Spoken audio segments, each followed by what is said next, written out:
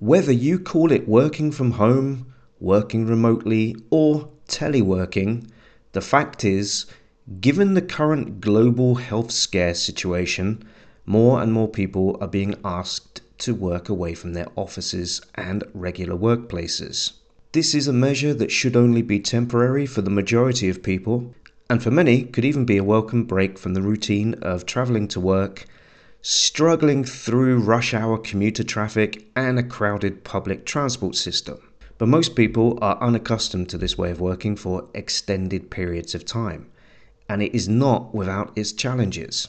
I've been working from home exclusively for almost 3 years, and I'm now fully climatized to it. But I thought I'd share some insights I have for those less familiar with teleworking and how I've made it more comfortable for me. I think the key word is comfortable. Now, hopefully, you have already found yourself a decent, well-lit workspace, and you've tried to recreate your usual workstation on a table or desk somewhere in your home. You know what you need around you to do your job, but how do you deal with the change of environment? For many people, work has a high social value. You work with other people. You can chat to them, go for coffee, have meetings together, and there are many psychological benefits from being around people. So how can you deal with the possible isolation of working from home? Fortunately for me, my job in itself is very social. As a teacher and instructor, I'm speaking and interacting with people all day. The only difference is I'm not in the same physical space. So I haven't really felt any great level of isolation. And as we are living in the days of internet and social media, we can stay in contact with our friends, family and colleagues all the time. So I would recommend staying in touch with people. Set some time every day for a break and a chat. In many jobs, of course, you will continue to have work meetings, perhaps over Skype or similar. Maybe you can even arrange to actually have an online call with someone you normally communicate with only on email. So what about separating the workstation and the home environment and changing the chip? Now, if you can, try to keep your workspace away from your areas of relax. If you have a spare room, maybe set your stuff up in there. And I have personally found I am more focused on my work when I do not stay in my pajamas all day. Now, while for some people this may sound like a bonus, I find wearing comfortable casual clothes serves me best. The bonus is not having to wear shoes all day. Now, it's a great idea to set yourself some routines. Have some music on standby for your break times. Maybe you have a hobby you can pick up during your breaks. I'm trying to learn the guitar, but as I live in an apartment, I'm always conscious of not making too much noise in the evenings, making my guitar scream in pain and annoying the neighbors. But I don't feel the same picking it up for a few minutes during the day.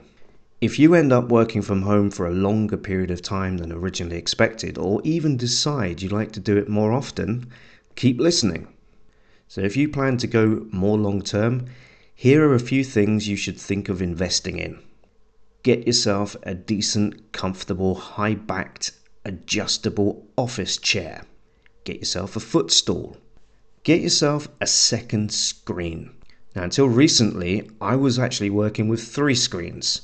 One of them died on me recently, so I'm currently down to 2. Believe me, if you're going to be using the computer a lot every day, a second screen is really a must-have. Your work efficiency will increase a hell of a lot. And you'll wonder why you managed with just one screen before. I currently have a 24-inch screen paired with a laptop with its own 15-inch screen. I will be upgrading soon to a 34-inch, and I will set the 24-inch screen to vertical. And these screens will then be running from a desktop. You may need to invest in a wireless headset. Cabled headsets are fine, but they chain you to your workspace. In my work, doing classes and training, there are sessions on and off camera. In the sessions off camera, I try to move around as much as possible to stretch my legs and back, as sitting down for so many straight hours is not great for anyone at the office or at home. So I've tried to program my work sessions so I have a balanced number of sessions on and off camera. There are height adjustable desks that you can buy too, so you can switch between working in the sitting position and standing up while keeping your keyboard and screens at the same proportional height for comfortable use. And think about your diet. This was an issue for me in the beginning as I was working in the living room right next door to the kitchen.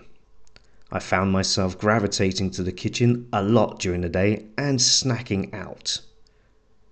You may not notice what happens at first when you keep going back for another handful of nuts or a sandwich, potato chips, etc.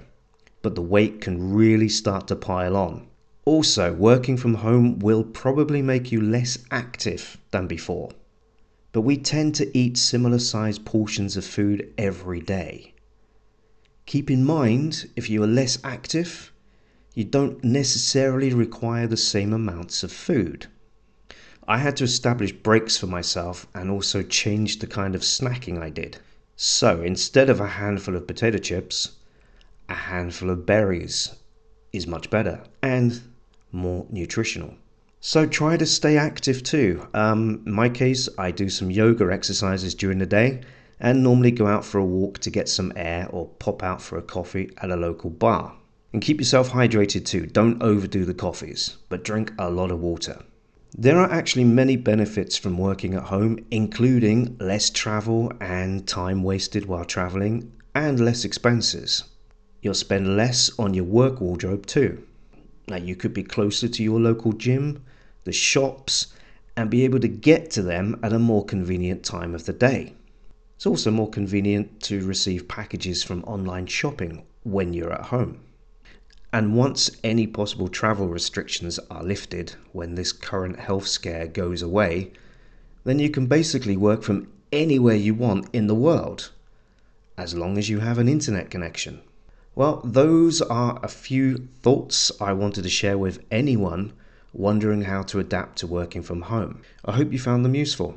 I'm sure there will be a ton of other people giving their own suggestions too, so check out as many as you can and find the way that works best for you. Many thanks for listening, and go and have a great day. Cheers.